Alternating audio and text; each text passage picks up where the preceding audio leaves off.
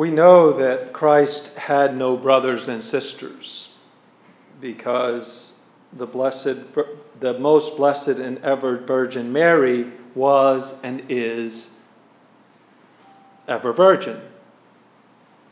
Before, during, and forever after the birth of her only Son, Christ. This is dogma, Catholic dogma, for 2,000 years. The Church knows this. This scripture in English is not clear.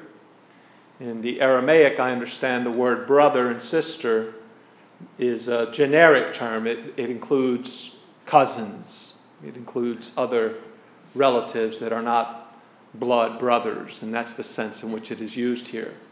For instance, in the Old Testament, Abraham speaks of his brother Lot, but Lot is clearly his nephew. There are other instances of that type of thing. But the Church knows also more than what the Scripture says. We have the living tradition of the Church, which is enshrined in her most solemn liturgy. We know, for instance, that Our Lady was born, that she was conceived without original sin. It's not in the Scripture. We know the names of her parents, Joachim and Anne. It's not in the Scripture, etc. So the Church has her sacred tradition and the sacred Scripture. As a matter of fact, the sacred Scripture was written by the Church and codified by her.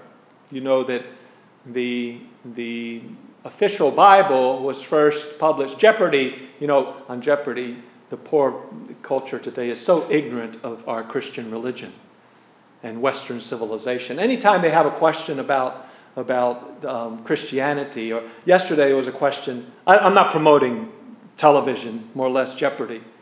It's corrupt. You'd be better off not watching any of it and reading books and singing songs and learning how to play instruments and learning other languages and talking to your neighbor and turning off your phone.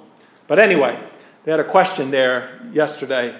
It said something about Abraham's son, his first son who was not legitimate or something. And one of them said Isaac. Well, it said father of the Arabs, if that's not enough hint. And he said Isaac, not Ishmael. But anyway, there's woeful ignorance regarding the faith.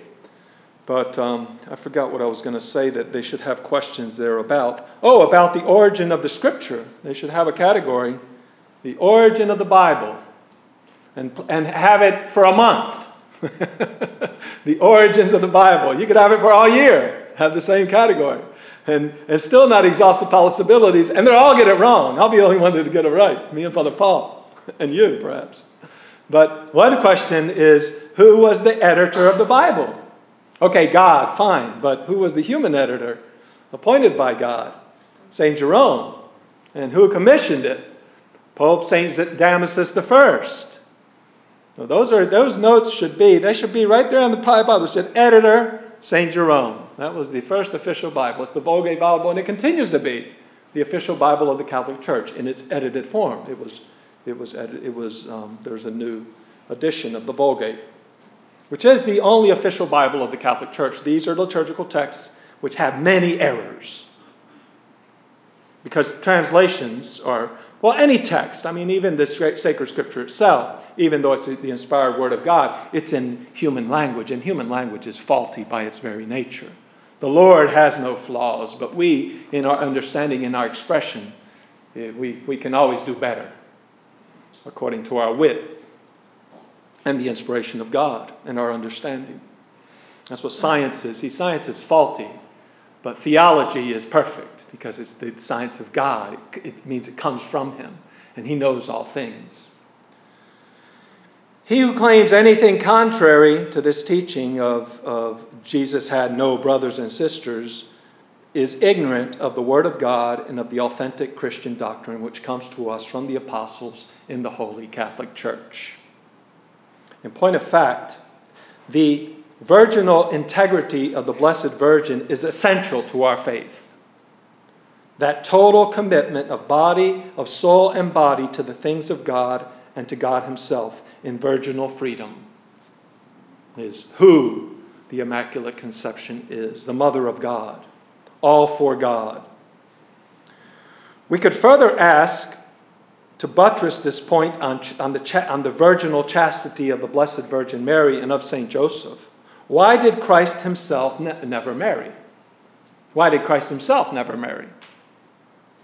In part, for the same reason, that the Blessed Virgin never had any other children and never knew a man even after the birth of Christ. For the total dedication to the Father of Christ. But there's also another reason, another very important reason Christ never knew a woman, nor marry any man carnally, so that it is this, so that all Christians should be equal under our King Christ and our Queen Mary. There is no dynasty. There is no blood dynasty. There are no blue blood Christians. We all have red blood. There is no dynasty of the house of Christ by blood. There is no holy lineage. All of us, none of us is born holy. We are all born depraved with original sin. That's why Christ says in John chapter 3, unless you are born again by water and the Holy Spirit, you shall not enter the kingdom of God. And that's why Christ here says, he says, who is my mother? Who are my brothers? Here! As if pointing to you. Here are my mother and brothers. For whoever does the will of my heavenly Father is my brother and sister and mother. Notice he doesn't say father, because he has one father. None of us is his father. But one of us is his mother, was chosen by the Father and by the Son and by the Holy Spirit to be the mother of the eternal Son on the earth. It's fun. It's really curious, the Protestants who say, oh, Jesus had other brothers and sisters. Mary had children. So they say, okay, but they deny that Mary's the mother of God, some of them. That's a curious contradiction. So they say everybody has a brother and sister and mother to Christ, but except the one who's his true mother, his blood mother. He does have a blood mother. It's undeniable. It's an undeniable historical fact. And he's the person of God. Perhaps what they have a problem with is acknowledging that Jesus Christ is God. And that's not Christian. You must be born again by divine adoption for heaven. That's the point here. You must be born to the eternal household, the eternal family of God, by baptism and by holiness of life. Because lineage cannot make you holy. Only being holy can do that. And you become holy by the divine adoption, by the blood of Christ. In your personal involvement in the life of God. There are no substitutes, no external substitutes. What is born of the flesh is flesh, the Lord said. What is born of the Spirit is spirit. True nobility is heavenly, divine, of God and for God in Christ.